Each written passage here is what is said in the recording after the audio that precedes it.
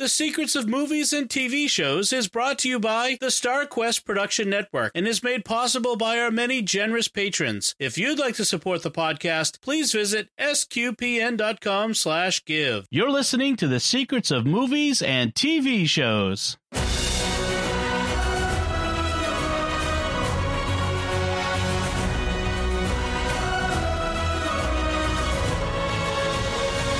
Hi, I'm Dom Bettinelli, and you're listening to The Secrets of The Princess Bride, where we will discuss the hidden layers and deeper meanings and all the funny quotes and jokes of this great, great movie. Joining me today on the panel are Mike Denz. Hello, Mike.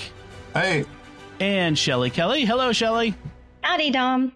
Folks, remember to like Secrets of Movies and TV Shows on Facebook, where we're at facebook.com/StarQuestMedia, and retweet us on Twitter, where we're at SQPN, and be sure to leave us comments and engage with our social media and help us get the news out about these shows. We greatly appreciate that, and we love to interact with you online. So we're talking about this amazing movie, The Princess Bride, and one of the reasons we're talking about it now is that it's actually available on Disney Plus streaming as of May. They had all these new movies are coming out. That the old movies and new movies are being put on these various streaming services, and since Disney has the rights to it, they put it on Disney Plus. And so, what better time then to talk about The Princess Bride? And I want to ask you both about your experience with The Princess Bride. It came out in 1987. It's directed by Rob Reiner, has an amazing cast. But when did you first see The Princess Bride? Shelley, let's start with you. Oh, my goodness. I've been trying to remember if I saw this in the movie theater or if I saw it in college. And I'm pretty sure I saw it in the movie theater.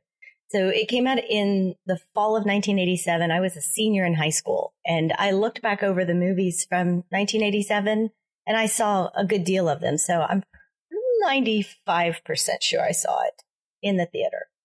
And how about you, Mike? I saw it on either video, probably video, or DVD, but it was at home, and I'm not sure why I brought it home. I don't know what drew me to it. And I think I was working for a video store at the time, and it might have been because it looked like a good family, like, mom and dad will be around and everything, and this will be a safe movie to have where they won't yell at me for swearing or something. And so, but I would just remember everyone like not really knowing how to take it. Like, what's this movie? What's it doing? And just ended up loving it, by the end. Yeah, I didn't see this when it first came out. Yeah, I was. This was my freshman year in college. My first freshman year in college. That's another story. And this something called The Princess Bride would not have been something that drew me to the theater. So I missed it when it came out. But I remember seeing it years later. So early '90s when I was in Steubenville. I was at Franciscan University, and inevitably someone must have brought it up because it's the perfect movie for that crowd. Let's just be honest. That a bunch of devout Catholic theology students, kids, all hanging around watching movies. This would have been one that came out then. So that's when I saw it, and I was blown away by it. I'm like, how did I never see this? There was like a handful of movies that I watched in college where how did I never even know about this amazing movie? So and it's been amazing for me ever since. I've seen it who knows how many times, a dozen times, maybe more. Only a dozen? Gosh, this was right in my wheelhouse when it came out. I was probably its target audience. I was 16 years old. My genre of movies as a teenage girl was anything historical fantasy. And in fact, the last couple of years before it even came out, I was already watching similar historical fantasies like Lady Hawk and Legend. Oh, yeah. Labyrinth, Lady Jane. So I had already seen Carrie Ellis before when this came out. And I can't think of any college memory that doesn't include this movie for one reason or another. I know a lot of our friends in Steubenville are similar, although I don't think we ever crossed paths, Dom, but it was like required quoting. If you didn't know how to quote Princess Bride in the grad non-trad crowd, then you needed to go watch the movie and catch up. yeah, there was cultural literacy that you had to have to be in the crowd. So it's based on a book by William Goldman, who also wrote the screenplay that called The Princess Bride, and it's one of those books within a book, so sort of thing. There's a frame narrative of the grandfather and his grandson. And, the grandson is sick in bed, and the not very sick. Let's be honest. That kid, Fred Savage, in this didn't look very sick. And the granddad shows up, and you could tell, like, he's always, old fashioned and interrupts, and he doesn't. Yeah, he grabs the cheek and does. Yeah, I have to say, Peter Falk in this is my dad. Like, my dad is totally this granddad. It is so funny. And so it's just this sweet story of a grandfather who knows what his grandson thinks of him. He's wiser than the grandson thinks he is, and he knows what's going to happen. But sweetly goes along with him and shares this amazing story with him that he knows his grandson will like, and perhaps will change his life. In the sense of, there are books that change your life that you get exposed to, and stories, that when you hear them or read them, you suddenly, I never knew this world existed of this kind of story. And it's kind of sweet to see that part of this story here. Yeah. I remember Peter Falk. It was the voice. Yes. There's something so comforting about the way he speaks and the way he reads that story. Yes. It's so loving in that sense. Yes. Without having to come right out and say it. And generational too. And he says my father read this book to me, and I read it to your father, and now I'm going to read it to you. And you're just like, oh. Yes. Also, the line, "When I was your age, television was called books," which is a great line. So I mentioned that, William Goldman wrote the book. I've never read the book. I'm kind of opposite of, like, my wife. My wife is, I read the book, but I don't, sometimes I won't watch the movies because I don't want the movies to ruin my experience of the book. I kind of did that with this. I'm afraid to read the book because I don't want it to, undermine my experience of the movie. I should probably read the book.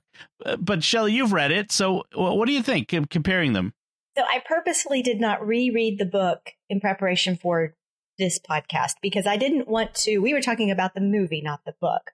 But I did go and find it. It's falling apart. I went looking for our 25th anniversary commemorative edition with the beautiful pages and the illustrations. And then my daughter says it's still in her apartment at college, and we haven't cleaned that apartment out yet. So it is delightfully told. It's kind of like when you watch the 6-hour BBC Pride and Prejudice. A lot of the script, a lot of the dialogue is lifted right out of the book, but there are noticeable differences, especially the end. And I'm not telling you the end of the book because we're talking about the movie.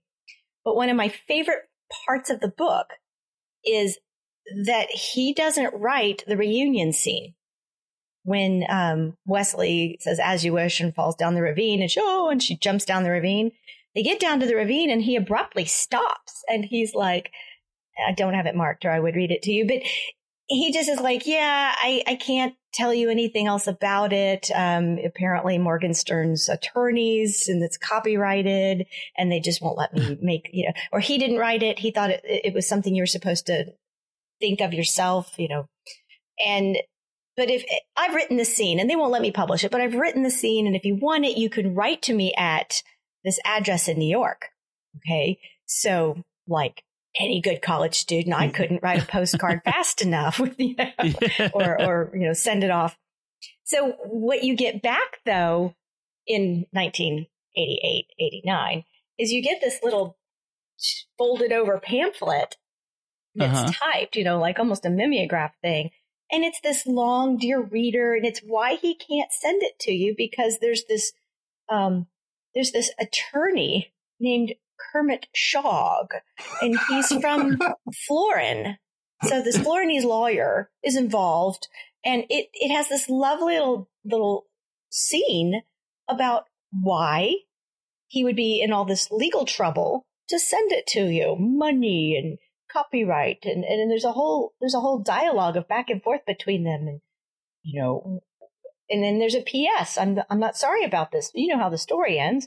And then, he's going to write a sequel, Buttercup's Baby. And then there's PPS. And it just goes on and on.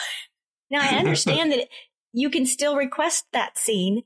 It's an email that you send now. So I guess I did not pull the 25th anniversary copy to check and see if it's an email. But there's a website. You can go there. You can put in your email address, and they will shoot you back a little response. Well, and so in case you don't know, like the book in the movie, so the book that the granddad reads is by an S. Morgenstern. Of course, that's not a real book. It makes it up. This is all William Goldman's out of his imagination, and it's so as my wife Melanie said as we were watching it again, she said one of the attractions, it's so Monty Python-esque throughout the movie. It's just so like that's what it evokes, is that sort of madcap kind of craziness. I almost think of it as like a Mad Magazine sort of thing. And in fact, I should have looked at William Goldman. Did he ever work for Mad Magazine? Like, it's just sort of this crazy, like in 1987, getting people to write him postcards so we can send back this crazy pamphlet that extends the story. Earlier, the book was published in 1973. Oh, right. Yeah, you just sent it in 1987, right? It's just crazy like that. Mike, did you read the book, or did you just watch the movie? No, I just watched the movie. I do have the book, and I did start the book, and I got bogged down in like how the pre-story. I mean, there's so much in the book that isn't in the movie to begin with, as they set up all the characters and the stages and everything. I don't know why I put it down and didn't get back into it, but I was probably looking for something else at the time. I was probably looking for more about the, see what the movie, the parts of the movie and information on that. But I do have it. It's said that Rob Reiner, when he went to Bill's apartment, they'd been trying to make this movie for 10, 15 years. Mm-hmm. And that when he went to Bill's apartment in New York, Bill opened the door and he said to him, "This is my most favorite thing I've ever written in my life," which Rob Reiner took to mean, okay, so what are you going to do to it? And do I really want you to? Exactly. Well, yes, because there have been some infamous adaptations of books out there. Let's talk a bit about the cast. It is one of the reasons this was a great movie is the all-star cast. I mean, this cast is amazing, top to bottom. Starting with Robin Wright, and I have to be honest with you. When I watched this, I hadn't watched it for years. I came back and watched it a few years ago, and I look at it and I'm like, wait a minute, Robin Wright, that's Claire Underwood from House of Cards. That could not possibly be the same woman. Yes, it is. It is like, wow, like this was her first really major role. She had a couple minor like TV things before this. Her first big film role. In fact, that's how they credit her, as introducing Robin Wright. And of course, she went on to Forrest Gump and then all these other roles. And she was Robin Wright Penn for a while. Then she's just Robin Wright again when they split up. But it's amazing to see this sweet Buttercup and Claire Underwood, this shrewd politician, take no prisoners politician. But so Robin Wright, Cary Elwes, who is always, no matter what he does, is always Wesley. Mandy Patinkin, who's an amazing actor. Andre the Giant, who is just the best. He's just Andre, and he's just the best. Wallace Shawn is Vizzini. Wallace Shawn, any Star Trek fan knows Wallace Shawn from because he was the Ferengi leader. It slipped my mind. I have a terrible memory. Christopher Guest is Count Rugen. Chris Sarandon, who's probably the least known of all of the major cast, but who shows up in a lot of stuff in the 80s and 90s. Billy Crystal and Carol Kane, their short appearance, which is just, it become some of the most memorable secondary characters in cinema. And then introducing Fred Savage, who I think, was this before or after Wonder Years? Had he already done Wonder Years at this point? I forget. Oh, that's a good question. I don't think so. I think this might have been before Wonder Years. So, but for Fred Savage, and of course Peter Falk, who just is amazing. So I'm quickly on IMDb looking. He has a long set of things. The Princess Bride, is before the Wonder Years. Wonder Years was 88 and Princess Bride was 87. So this would have been filmed before 87. So very interesting. So just an amazing cast of all these great actors. I mean, I suppose some people would say, oh, Andre the Giant's not a great actor, but it just was great in this movie. Written for him. Yes. I mean, when they cast him, he was the only one they had in mind to cast. And when Rob Reiner was talking to Goldman, Goldman said that he had seen Andre the Giant wrestle in Madison Square Garden. And when he wrote it at the time, that's what he had in mind, was someone like Andre the Giant. And you mentioned Robin Wright, and she was in a soap opera called Santa Barbara for about 4 years. And she was only 19 when she got selected for this. And I thought it was really funny. She was one of the last ones cast, and they'd overlooked her, even though her picture was actually up in the casting office somewhere. But they were looking for a British girl, and she was from Texas. And here she is on this American soap opera. But they discovered that she could speak with a British accent beautifully because she grew up with a British stepfather. So once they actually brought her in and tested her, I think it was William Goldman when Rob said, I think we found her. And William Goldman heard her and said, grab her immediately. Just get her quick. Awesome. Yes. Well, I mean, I love those stories because, had it been a different actress, it might not have worked. This whole thing could have been a disaster or whatever. Everything just comes together to make these wonderful movies. So a couple of things I want to mention again in the back before we get into the movie itself. The music, especially the song "Storybook Story," which is just fabulous. It is amazing. What a great piece of music. Am I the only one that had the soundtrack? No, my daughter has the soundtrack.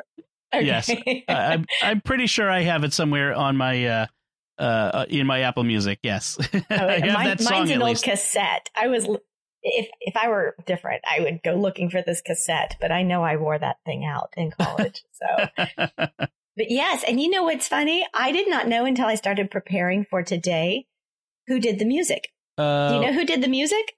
I knew who did the music. I was just looking again to the refresh It's my memory. Mark Knopfler, and he's Dire Straits. That's right. And it changed the whole way I hear it because I've always loved the music. The music fits so beautifully in. It's not campy, but it's not, sweeping, John Williams type of things.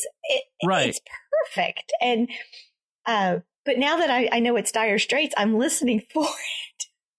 Well, it's totally Mark Knopfler's voice on the Storybook Story. I mean, just that is such a Dire Straits sound. Wait a minute, he didn't sing it. Who sang it? He didn't sing it. Oh, who was it?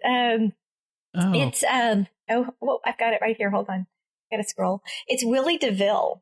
Who I'd never heard of. Oh, that's a familiar name. He went by a different name in his band, something like Mink DeVille or Monk DeVille. And this was off of one of his albums that came out in 1987.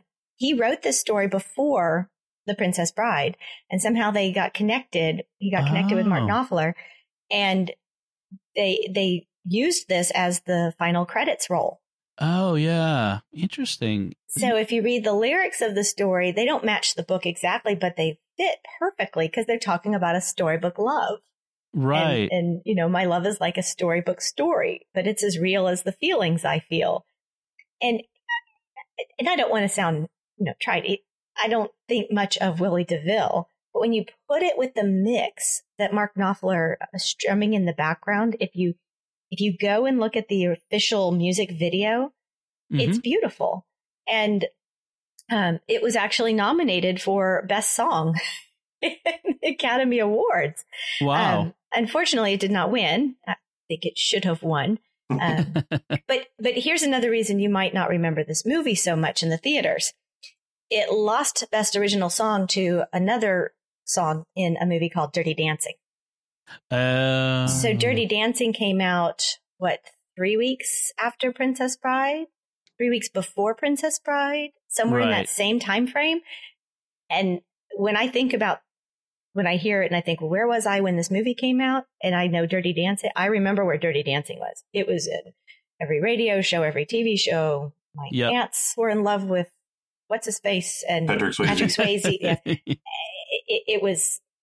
It was everywhere and everything. So it was easy for Princess Bride to kind of be forgotten in the theater and be more of an evergreen movie later on VHS, DVD, digital.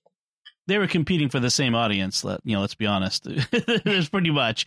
There's actually an interesting.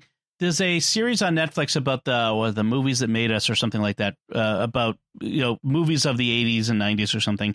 And I watched the first episode, and it was all about Dirty Dancing. And we're not going to do an episode on Dirty Dancing, but it's very interesting to see how Dirty Dancing changed everything about movies from that point on, and how much of a big, just a cultural bomb it was at that point. So yeah, I could see where it would suck all the air out of the room, and Princess Bride would have to survive based on it's a cult status, which is what it has attained.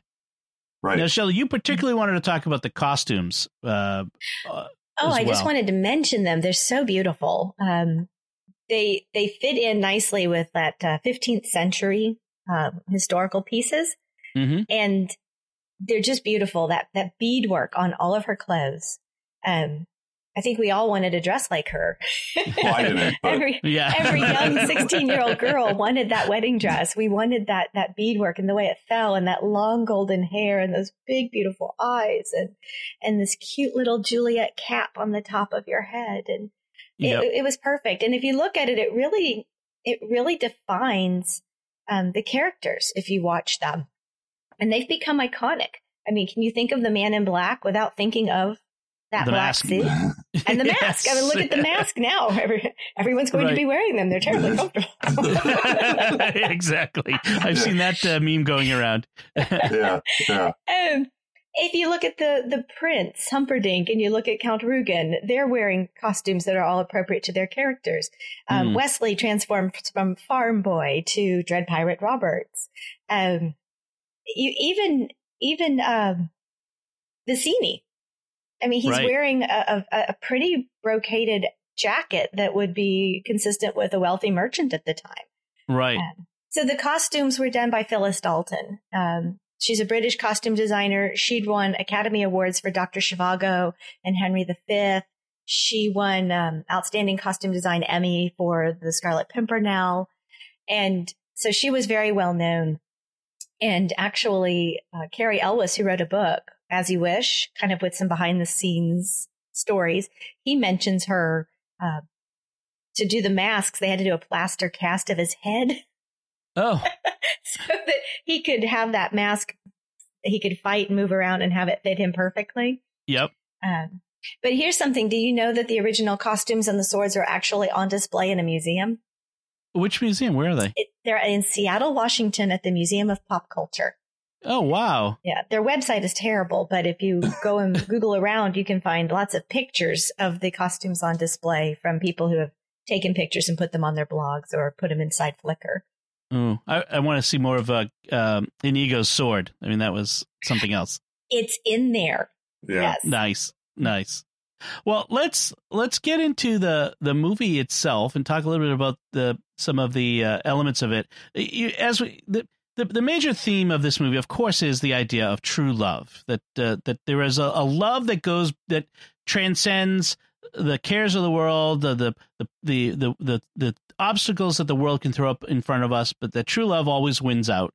And so it starts with this farm boy and farm girl, and it's typically, and when I say starts with, I'm kind of skipping over the granddad and the grandson for the moment. We'll come back to them, but the story within the story, and it's very fairy tale because it's a farm girl and a farm boy, and that's it. There's no parents, there's no other people here. It's just the two of them. And it's a very interesting choice to really focus on them and to make it a fairy tale. This is what this is. It's not realistic at all. None of this is realistic in the details. It's realistic in the emotion and in that sort of thing, the human nature aspects.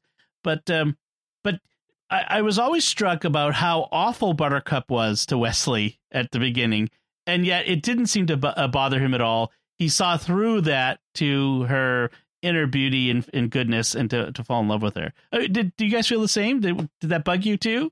I remember, it was as a young man, I was, about 20 years old when I saw it. The typical girl is going to be that way.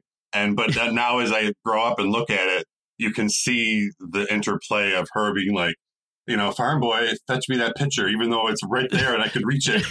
Exactly. I just want you to come over here and hand it to me. So it's almost like he sees through her playing with him to do things for her. That's her way of kind of telling him that she loves him, and his way, of course, is the "as you wish" is what how he loves her. I thought it was beautifully done. The fresh faces and the eyes and the way he says it and the way she's at first fetch me my horse. But you're right, when she says, "Farm boy, fetch me that picture," he never takes his eyes off of hers. It's all one motion. He lifts his hand, he gets the picture, he hands it to her, he whispers, "As you wish." And every girl's heart went, oh. Well, I want Wesley. Well, they had him like looking at her from underneath that bang, carefully hanging down over his eyes. It was so funny. I wonder how many times Carrie Elwes dropped that picture, like grabbing it without looking. Get another picture on set. Rob Reiner described this movie as a wonderful traditional classic love story of true love conquering everything, just in a classic fairy tale tradition. But at the same time, it makes fun of it all. And in that way, it blends together perfectly. It doesn't take itself too seriously. If it took itself too seriously, this would not be a great movie. It would hardly be a good movie. It's the fact that it approaches it. It treats it with respect, but it doesn't take itself seriously. And that's one of the things I like about it. I like that as this part of the movie ends, as Wesley's going off to find his fortune, the music swells. They're about to kiss. This is an example of that where it doesn't take itself seriously. They're about to kiss, and then the boy, the grandson, stops. Goes, "Is this a kissing book?" I love that. And the granddad, "Someday you're gonna like that part," which is so great. You might not mind so much. Yeah, you won't mind that so much.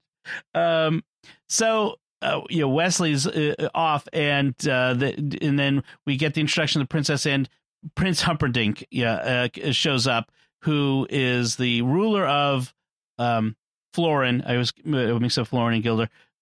Wait, it's Florin, right? Yeah, Florin. Yes. Okay, I always do that, and I should have stuck with my instinct. Anyway, we have the introduction of Prince Humperdinck, which, let's be honest, it's a funny name.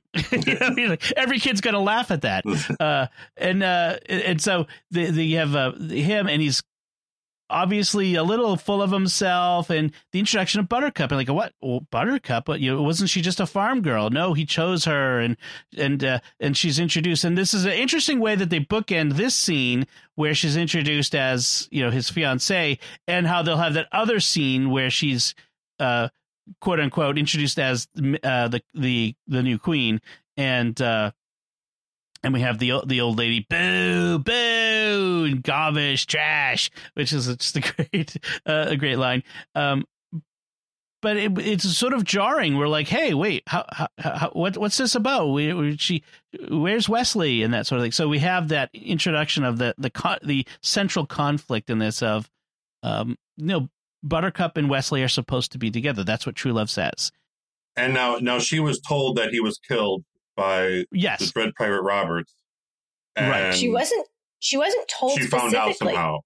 Yeah. They found out that his ship was captured by the Dread Pirate Roberts. And the Dread Pirate Roberts never takes prisoners. And the little boy goes, "Murdered by pirates is good." And then she's like, all alone. And she's like, "I shall never love again." And then 5 years passed. Right. And so 5 years have passed, and she's never going to love again. But now she's going to marry him. But she looks up, but she had no love for him in her heart. Yeah, that's right. And then we get introduced this great trio who they capture Vizzini and Fezzik and Inigo Montoya. But let's talk here about the three villains of this story, the real villains: Vizzini, Humperdinck, and Count Rugen, who is classically like the sidekick of the bad guy, who's always just really especially evil. The thing that characterizes all of them is their arrogance. They're their unweaning self-confidence that they are going to beat Wesley. They're so sure of themselves in every circumstance. They consistently underestimate Wesley. He bests them at every turn, which with Vizzini is this great moment where he keeps saying inconceivable. How could he possibly? You keep using that word. I do not think it means what you think it does. And then for Vizzini, that ends with his death. And Rugen eventually, but Rugen and Humperdinck compound their arrogance with cowardice, so that as soon as they encounter a fair fight, whether with the Montoya or with Wesley, they surrender. They just run away or surrender immediately. And I think that's another one of the themes of this movie is how evil is arrogant and cowardly in the face of good. What did you think of these the villains in this movie? I like them. Humperdinck was so funny because he would say things like, if something happens to her, I'll be quite put out.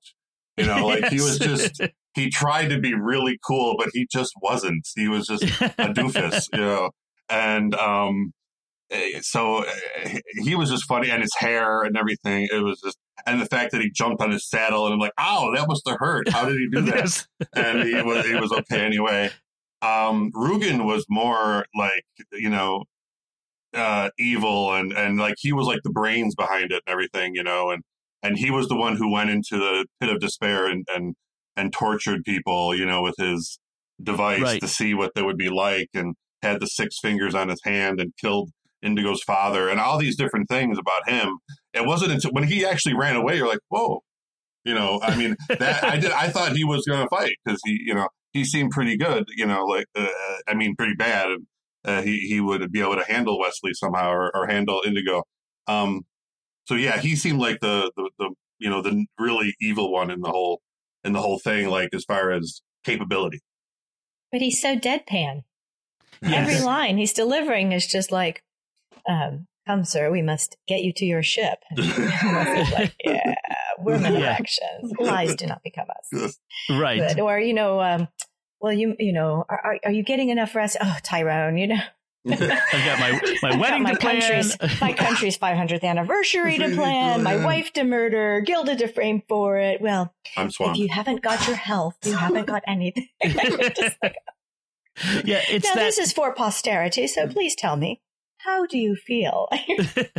It's that quiet voice. Yeah, it's that quiet voice that he uses all the time. He doesn't yell. He's not, foaming at the mouth. It's very calm. And it's like the banality of evil, that just how banal they are is in doing all their evil deeds. That Prince Humperdinck is so vain that it's the idea that people be horrified at his appearance that really gets him to finally give in and let them go. It's so interesting, like how just completely thoroughly bad they are as people. Very interesting. At least Humperdinck at least shows his temper. Humperdinck gets all, well, I'm this and I'm that, and I would not say such things if I were you, and that he's fired the Miracle Max, so he at least has a little bit of a temper, and he blusters about. Rugen's just like, that's nice. How do you feel? No, but you're right. So when it comes down to the pain versus to the death, and he's perfectly willing to do it to the death, but he can't imagine living a life of, what did they say? Misery, anguish, right? Miserable anguish. Forgot that one. Ooh, I forgot a line. Okay, we have to rewatch it. Kids. Yeah, you get to rewatch it now.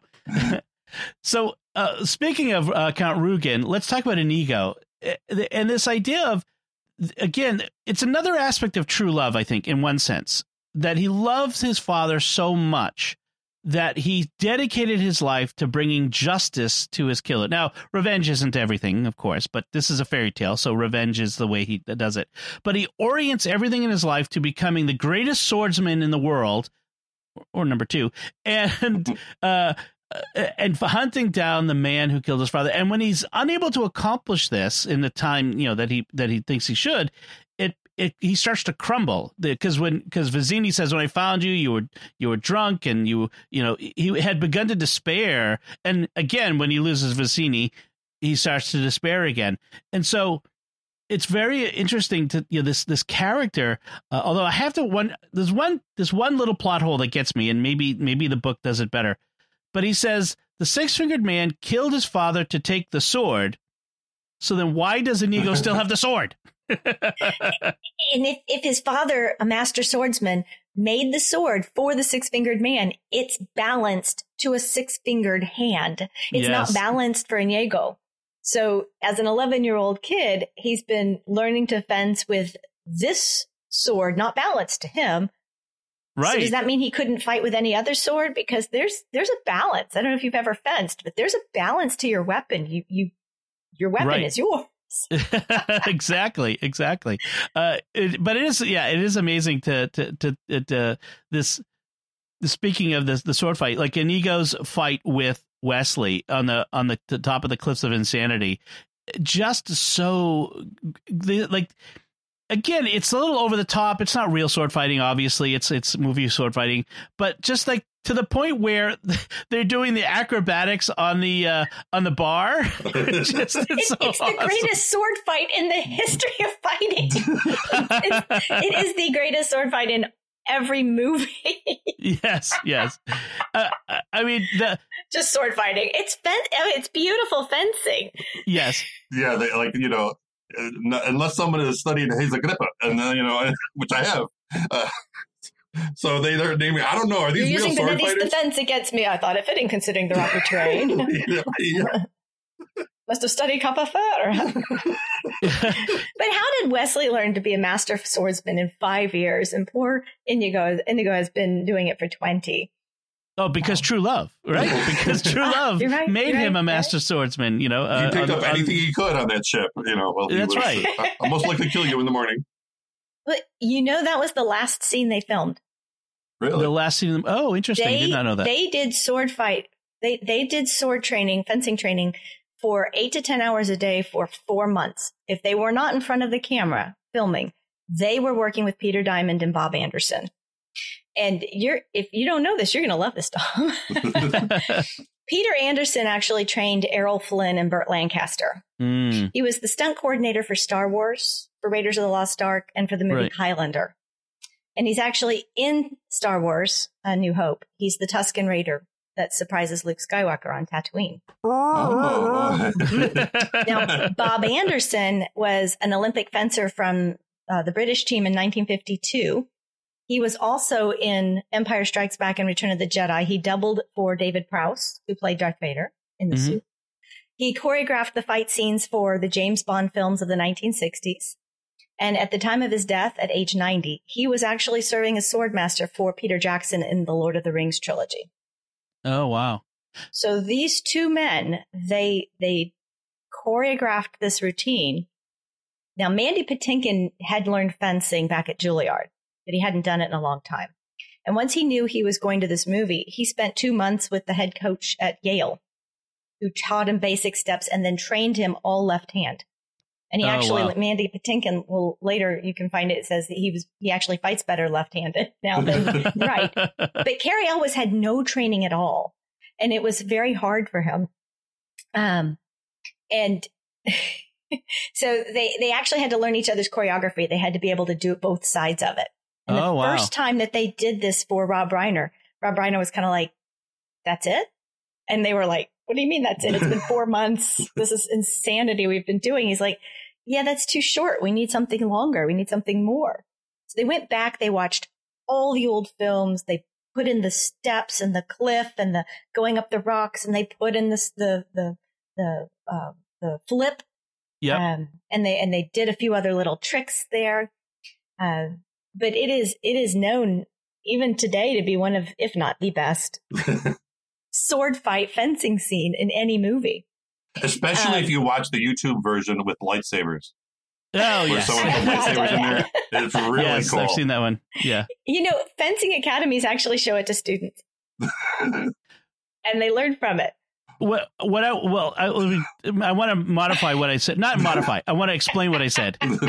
Let me back up. When I said it's not real sword fighting, what I should say is historical sword fighting. When, in fact, in the last 20 years, a lot of historical research has been done that's found that the way sword fighting was actually done in the medieval in Renaissance was very different from what we think of as sword fighting, which is lots of swords smacking each other a lot. That's not actually how they did it. It was a lot. We might think of it as dirty fighting, but it was a lot more gritty back in the day. That's all. Yes, but this is a movie. Yes, this is a fairy tale. This is movie sword fighting, and this is how it should look in a movie. Like I agree. Errol Flynn and Robin Hood and all those, like, there's lots of like smacking of steel on steel that's unnecessary. If someone would just jab them, like, but it just makes such a great scene, and it gives you a chance to see the dance and great lines and back and forth, and you carry the drama, of course. Yes, I don't ask. What I wish I'd looked at before this is how many fencing clubs had their membership swell after this movie came out. How many people went and learned to fence? I know I did. I mean, I actually studied fencing in college and became a teaching assistant because of this movie. We used to go out. After Hunger Games, a lot of kids started doing archery, so I wouldn't be surprised. Right. We used to go out in the old part of the college where the original main building had burned to the ground, and all they had left was a kind of a sunken-in area. And our fencing club would actually meet out there and recreate scenes from this movie. Don't ask me to do it. It's been too many years.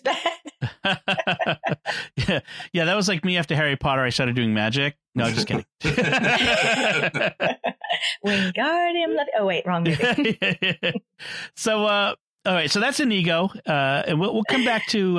well, let's talk about it now, actually. I don't want to come back to it. I'll talk about it now. Inigo's when he finally gets Count Rugen. Like, in the castle, Wesley is incapacitated. Fezzik is carrying him, and they encounter Rugen, and Inigo said, "This is my chance. I've waited all my life for this," and just abandons all other thought and goes after him. And he gets to the door, can't break through, and he calls on Fezzik to break down the door for him because, like, this, I cannot possibly lose him at this point. And you have this great chase through all, like, up and down stairs, and they've ended in the banquet room.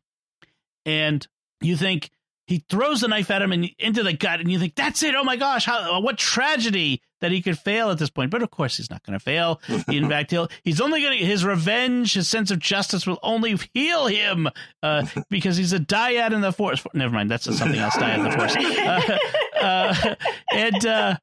And then when he keeps saying like the line, "Hello, I am Inigo Montoya. You have killed my father. Prepare to die." And every time he says it, he gets stronger. And finally, Rugen's like, "Stop saying it!" And he returns all of the wounds that he gave to him one by one, until finally he gives him the final blow that really brings home the justice to bring his father's murderer to justice. I mean, what a great scene that is. I mean, it really caps Inigo as this really, a classic figure, this character. Yeah, it was kind of like the true love he had for his father was not stoppable. He like kind of prays to his father, like, "I'm sorry, father, I tried. And then he pulls the knife out, and true love is totally incomprehensible to Rugen. He's like, "Well, my goodness, you're still trying, how adorable." Right. But he comes at him more and more. And this is actually the only time, Shelley, that you do see Rugen get mad and start expressing some emotion. Like, first it's like, "Stop saying that." And then he cowardly pleads for his life. "I'll give you everything, whatever you want. Just, he's like, "Well, you can't give me my father back." And that's that when line. He stabbed him. Yeah. That line gives me chills when he says it. It's so powerfully impactful. It's just a great line. So Mandy Patinkin lost his father to cancer several years before this movie. And if you ever get the opportunity to hear Mandy Patinkin talk about this role, he actually talks about how this was very cathartic for him to honor his father, to love his father. And that when he filmed that last scene, "I want my father back." And he said it was like killing the cancer that killed his father. Right. And it was very emotional for him. You can and I see think that it. comes out in the show. Beautiful. You totally feel that. Yeah, it is just amazing. So let's talk about Fezzik, played by Andre the Giant, the gentle giant. Fezzik is so great, and you mentioned, Shelley, that he would this role was made for Andre the Giant. I mean, any kid. And in fact, I saw recently that Fred Savage, he filmed all his scenes with Peter Falk separately from all the other scenes, so he wasn't on the set.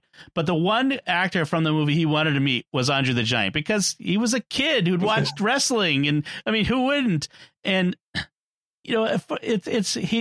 Andre kind of embodies this whole, he's a child in a giant body. He's so gentle, he's so friendly, and all reports say that he was like this in real life, that Andre was this wonderful person. Now, interesting about Andre is because of his size, and he was such unusual, he suffered his whole life with pain because his body just carrying all this weight, and he'd just undergone back surgery before the filming, and so the fight scene with Wesley was not like it wasn't like the scenes, the close-ups where Wesley was on his back. Cary Elwes is standing on a platform, like he was not putting weight on him, and the other scenes where they could see him at a distance carrying around was a stunt double, which I don't know where you get a stunt double for. Maybe for Andre the Giant, maybe you get a regular sized guy and put a short man on his back. Oh, I saw this somewhere. It was one of the two fencing masters. I can't remember which one, and he was in a Fezzik suit with a Fezzik mask. And they're on a hydraulic lift pulling them up. But then when they did the close-ups for the Cliffs of Insanity, everybody else is on a bicycle seat, not attached to him in any way, and they're standing on a platform. It had to be, what was it, was it Bob Anderson who was David Prowse's double? Or was it Peter Diamond? Yeah, so it had to be Bob Anderson, because David Prowse is also very tall. Yeah. So I'm going to guess it was him. Well, and then the scene where they what was it? Buttercup jumps out of the window at the end, and he holds her. She drops into his arms. She was on wires, obviously, but so he wasn't carrying her weight. She was suspended by cables. But such a great, like the whole, like the rhyming and the rhyming really introduced those two really well. Yeah, he's not as dumb as he looks. He's the best rhymer. Yes. I mean, stop that, and I mean it. Anybody want a peanut? And it showed the friendship between those two, the way that those two were able to connect as friends, separate from being just hired hands, hired marauders. Let's talk about Wesley becoming the Dread Pirate Roberts. Now, this is a great little gimmick that they have, where Wesley is not dead. He is this guy who's Dread Pirate Roberts. He is this this guy that is supposed to be a villain, but turns out the villain transforms. It's like Batman handing down the cape to Robin. Over time. How does he keep going on now, decade after decade? Oh, it's because it makes me wonder though, what did Wesley do as a Dread Pirate Roberts? Is he a mass murderer, Wesley? Come on. No, I think it's all reputation. It's all like, the Dread Pirate Roberts doesn't take prisoners. Well, obviously he does, because he didn't kill Wesley. And it would all be like, good work, Wesley, sleep well. I'll most likely kill you in the morning. Yes. It was, but he never did. So was the Dread Pirate Roberts all just kind of fluff and rumor, and he just stood on his reputation, so he didn't have to kill anybody. So that he would say, "This time I'm letting you live, but I always kill everyone, but this time I'm going to let you live this time." And I think that's kind of the way Wesley kind of like no one will listen to the Dread Pirates Wesley, but they'll listen to the Dread Pirate Roberts. Right. It's all about the reputation. Yeah, sounds about right.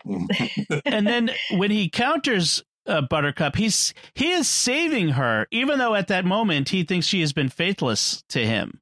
And it's very interesting, that character moment where even though he is he's almost angry with her, he's very intensely you betrayed me, but I'm saving your life.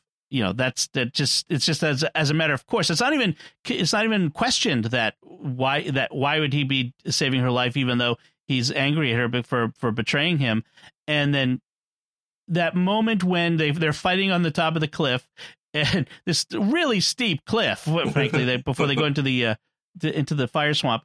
And it's when she says, oh, go kill yourself or whatever. I forget exactly what she says, but she pushes him. You can die too, for all I care. Right, yeah. Right.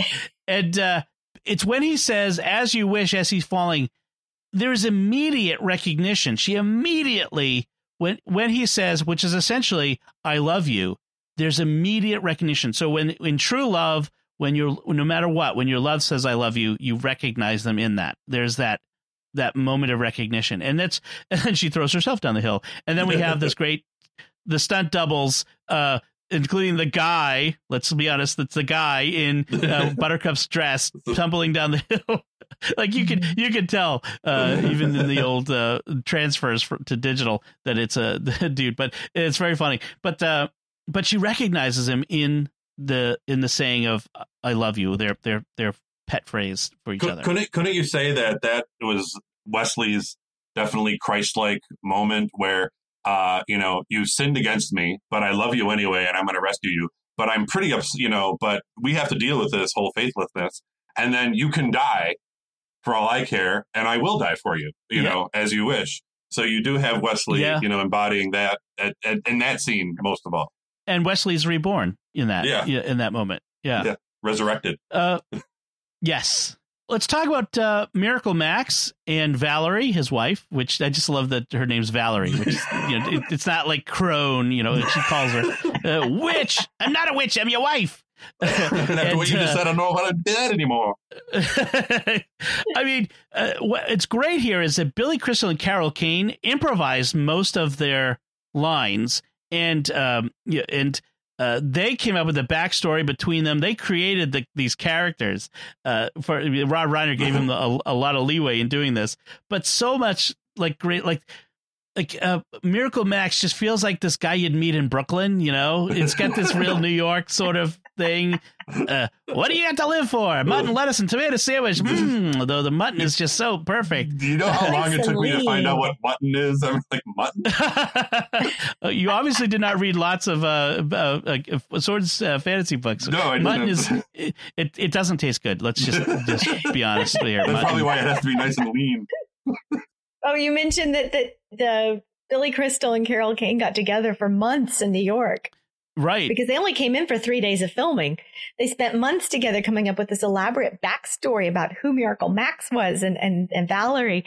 Why has that never been released? I would think right now is a perfect time for Billy Crystal and Carol Kane to get together. That should be a YouTube movie or something. Or a Broadway play. I mean, they're old enough now. You won't have to add as much makeup. But he says, what do you got to live for? And, what's keeping Wesley alive? He should be dead. The machine should have drained all his life.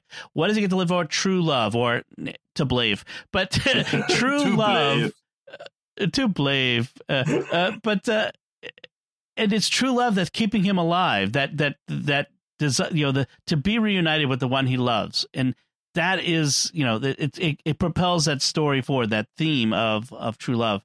But he said it, death cannot stop true love. All it can do is delay it a little while. Exactly.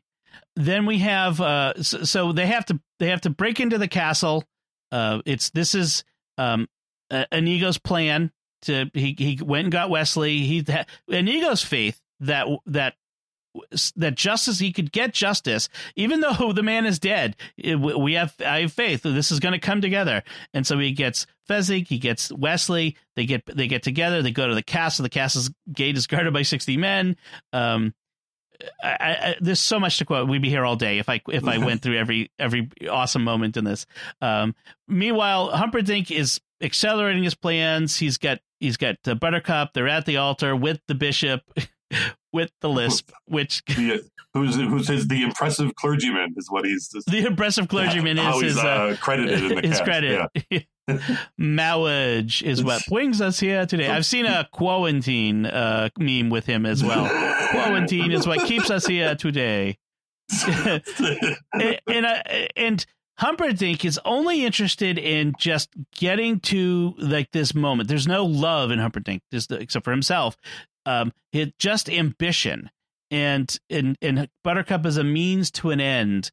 And so in his rush, he omits her consent, and therefore, as Wesley rightly points out later, no consent, no marriage. And so didn't say it, you didn't do it. That's right. And it's that counterpoint to true love. I mean, just for Pumperdinck, there's no love, there's no, and this is what undermines him. He defeats himself here because they're not married in this moment. A technicality that will be shortly remedied. Yes. Yeah, he just wants to marry her to kill her so he can, like you said, to go to war. I mean, it's all about himself.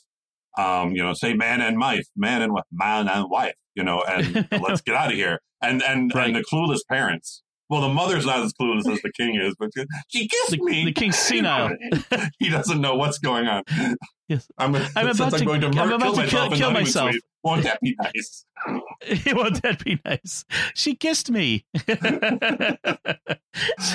So they defeat Humperdinck without killing him, by the way, which is interesting. They leave him alive to be defeated, to live in his ignominy of defeat, and they escape. And we have the grandpa reading the end of it, and how in the history of kisses, this is the greatest of them all. Yeah. And at the end of the movie, as the granddad's like leaving, now it's dark. He's been there all day reading this book to the grandson. And he's putting on his coat, and he's doing the whole like checking his pockets and kind of all the time. It's totally, yes, totally. And the grandson's like, you could come back tomorrow and read it again if you want. And that moment where he turns the sparkle in his eye and he says, "As you wish." And I love this because the grandson appreciates and loves the granddad for his acts of service, but he can't come out and say it because that would be, icky. And the grandfather tells the boy he loves him in a way that won't embarrass him, but that the grandson will recognize from the story. And I love that moment between them. I love that frame narrative of, because, my wife and I read to our kids, well, not as much anymore. They're older now, but we always read to them. And, there's the books that they would request over and over again every night. And you would be, and yet you would do it because this is because you love them and this is what they want. And you might skip a few things here and there every once in a while. And it's the progressive books that always got me. We had to read the same line and you added a line to every page. Oh, it just got to me for a while. But nevertheless, but you would still do it. And like my daughter, a little personal note, my oldest, when she was young, we had this book. It was a book of an American songbook, like all the classic, I can't even remember. My Darling Clementine. Yes, all all those great classic ones. It was called In and Out the Window, I think, and it was the storybook, the songbook. And she would want me to sing the songs to her. I mean, there's like 100. I'd be like, I'm not singing all these. I don't even know these ones. But every night we'd have to sing the songs to her every night. But yet it was just something that was love for her, for me to do that for her. And that's what I got, with this. In fact, I might have been inspired to be that way as a dad from this scene with the granddad. So I just love this relationship with them. I like what you just described, that it's multi-generational. You have not just Wesley and Buttercup, not just Inigo and his father, but now you also have the grandfather and the grandson. And it's just such a good example that love is an action, love is a choice, and that love is more powerful than anything else in the life, even death. Right. It transcends it. Yes. And they do it in such a beautiful, almost simple, understandable way without shoving it in your face. It's laid there and you're laughing. And it's not until you get that warm and fuzzy kind of right there at the end that you're like, oh, look what they did. Look how beautiful this was. Most people thought it was just a rollicking good time with a lot of humor. But there's so much more to it there. Love is stronger than death, and love is this great story, but it's also found in the everyday little ways we love each other, the little acts of service, the little acts of just of loving Like you said, husband and wife, father and son, mother, daughter, grandparent and grandchild, like all that in family, in those relationships. Yeah. I mean, see it. In the movie, he's taking a picture down from above. In my house, sometimes I have to get my husband to take a frying pan off of that rack that he hangs it on that I can't reach. Or, hey, remind me I need to get gas in the morning. And, I'll go get it for you right now. And off he goes. And I'm like, I always tell my teenage daughters, that's love. Okay. When somebody says, no, I don't want you going, it's almost dark, I'll go and get gas for you. It's a minor, small little thing to stop and get gas in my car. Right. And yet I'm not asking him to do it. He's doing it for me because he loves me. And I see those. I know those. Love doesn't have to be the grand gesture. Yeah, it's interesting how they juxtapose the little things he does on the farm.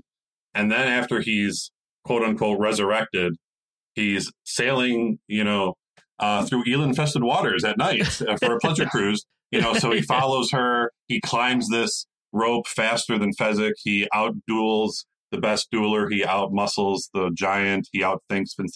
It's like now, that he's perfected everything. The love is just bulldozing over everything, right up until the very end. And he even dies again. For real this time, but only partially. It's really a cool kind of Christ-like love that sacrifices and can't be stopped. Well, love makes you powerful and it gives you that endurance and that ability to stay focused on what your goal is there. And that goes right back to what we said about Inigo when he gets the knife in the gut and he's pulling it out. Oh, sorry, Father. But then all of a sudden he rallies because this act of not revenge, but of justice for his father, of coming to terms and slaying that which slayed his father. It's the same type of thing. Yeah, love gives life, and it makes life worth living. So I want to round things out here with, this, like I said before, this is one of the most quotable movies. I quote it all the time in daily life. And I want to go through my top 10 quotes. These are the ones I pulled off the top of my head, so I feel like these are my top 10, but there are way more than 10. But let me go through it. My first one, life is pain, Highness. Anyone who says differently is selling something. My kids have heard this so many times. That's not fair. Hey, life is pain. So that's really there's some wisdom in that one. Yes. Anybody want a peanut? Anytime someone says something rhyming with peanut, this is something I say. I constantly say when I'm saying goodbye to someone, like with see you later or whatever, have fun storming the castle, boys. You think they'll make it? It'll take a miracle. Something I always say. I always say to the pain, like when you say to the death or whenever that comes up. That doesn't come up. It comes up surprisingly often in life, at least in my life. Hello, I'm Inigo Montoya. You've killed my father. Prepare to die. Say that. You are the Brute Squad. That's a good one. This one's a little bit on the edge, but rest well and dream of large women. I just thought that when I was 20, that was the funniest thing ever. The next one has to be said in the way of the actor saying it, but when the albino says the pit of despair and he clears his throat. Whenever I have like a sore throat, I have to clear my throat. I always think of that. Inconceivable. I do not think it means what you think it means whenever someone uses a word incorrectly. And of course, the number one quotable line is "as you wish," which I love to use as well. Do you guys? I didn't prepare you guys ahead of time with the list, but anything you want to add to that list of your favorite quotes? I would. One of my favorites is "My way. My way is not very sportsmanlike." Yeah, that is great. It's like, I'm going to hit it with when he comes around the corner, hit it with a rock. So that's that. And that quote leads to his whole, way of what he wants to fight Wesley. Let's just do it, without any tricks or swords or anything. So that's definitely one of my favorites. And like I said before, I don't even think of the movie. I'm just patting down pockets that aren't there and going, okay, all right. Okay. Yes. And I'm doing Peter Falk, looking for his keys when he's leaving, I don't know why I do that, but it's just one of those. Which is essentially Columbo. Yeah, that's Columbo too. Yeah. I have to amend this before someone calls me out on this. I did miss, of course, the most important one of all, which is never go up against a Sicilian when death is on the line. You just took mine. So, as a Sicilian, I have to say, prepare you, and I know, same thing here. As a Sicilian, I'm sitting here going, "Oh, you can't leave Wally Shawn's line out. That's just too perfect." I know. He fell victim to the classic blunder. Never get involved in a land war in Asia, but only slightly less well known is this: never go in against a Sicilian when death is on the line, and then bonk. Yes, and he just and she's like, to the and side. all this time it was your cup that was poisoned. They were both poisoned. I've spent the last few years building up an immunity to iocane powder, which, by the way, is not real. Okay, don't Google it. Yes. Of course, Humperdinck's later line, iocane powder, I'd bet my life on it. It's tasteless and doesn't smell like anything. Trying to pick one line out of, and even a list of 10, you said it, you didn't prepare us. So you know me, I'd have had you a list. But yes, I'm sitting here.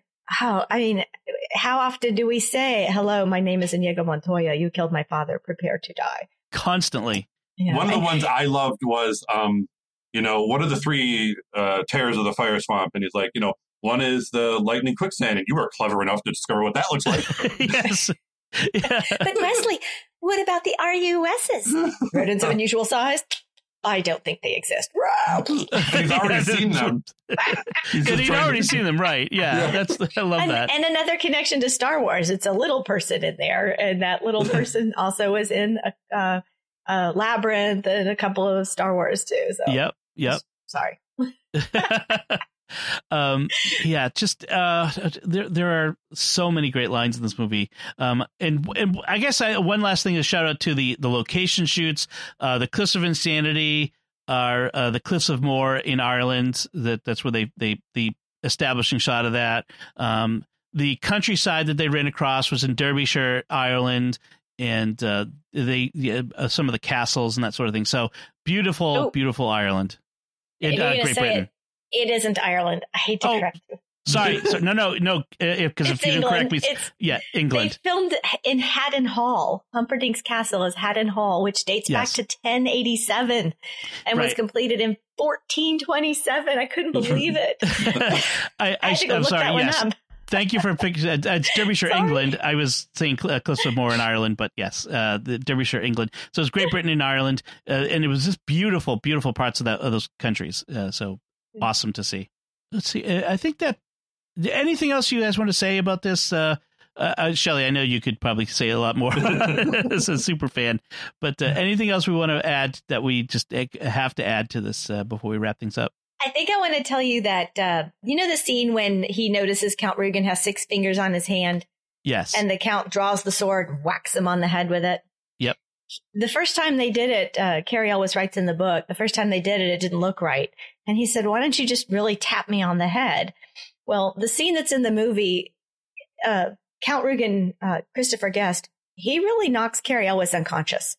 So what you see is Cary Elwes falling down unconscious. He wakes up later with them stitching up his head. Oh, my. And that's not the only time he got hurt on the set. He actually broke his left foot big toe. And you can see it in all those scenes up on top of the cliffs when he's talking, the life is pain, and he's sitting down against that log with his hands behind his head. His toe is broken. Oh, wow. And you really see it when they're running into the fire swamp. It's kind of this little hop limp gait. When they're running, I noticed that. Yeah, limping. His toe is broken. He was running kind of funny at that point. I did like, by the way, when he got to the top of the Cliffs of Insanity, where like he needs to empty out his boot, and he's got these giant rocks in his boot.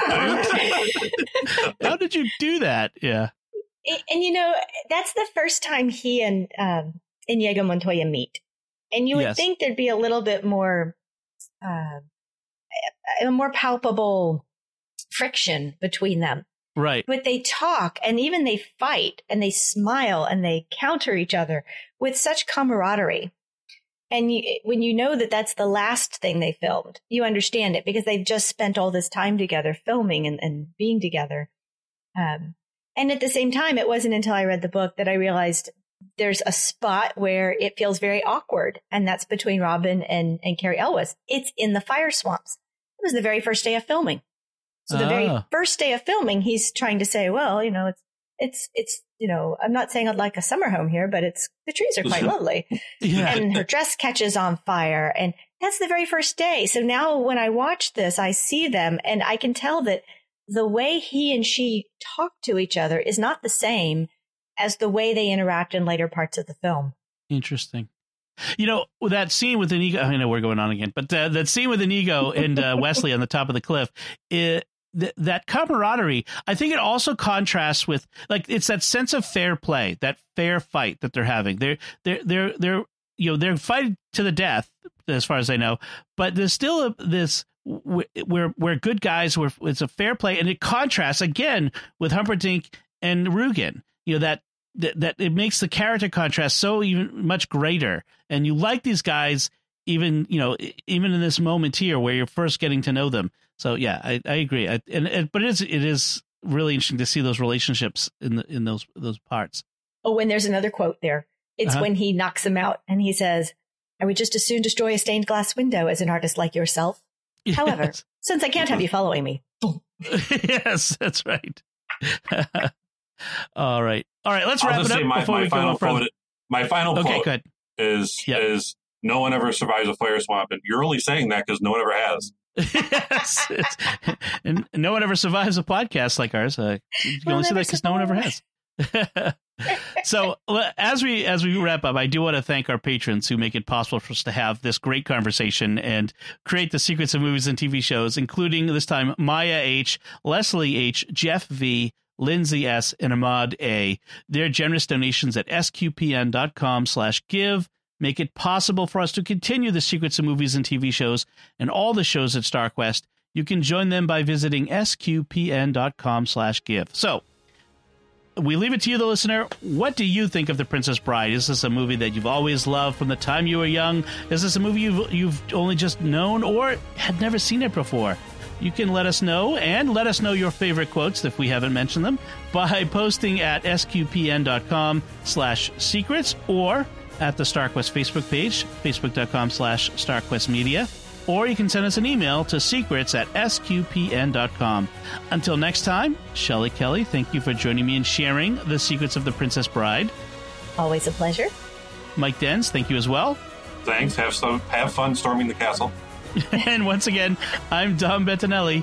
Thank you for listening to the secrets of movies and TV shows on StarQuest. And remember, death cannot stop true love. It can only delay it for a while. Think it'll work? It would take a miracle.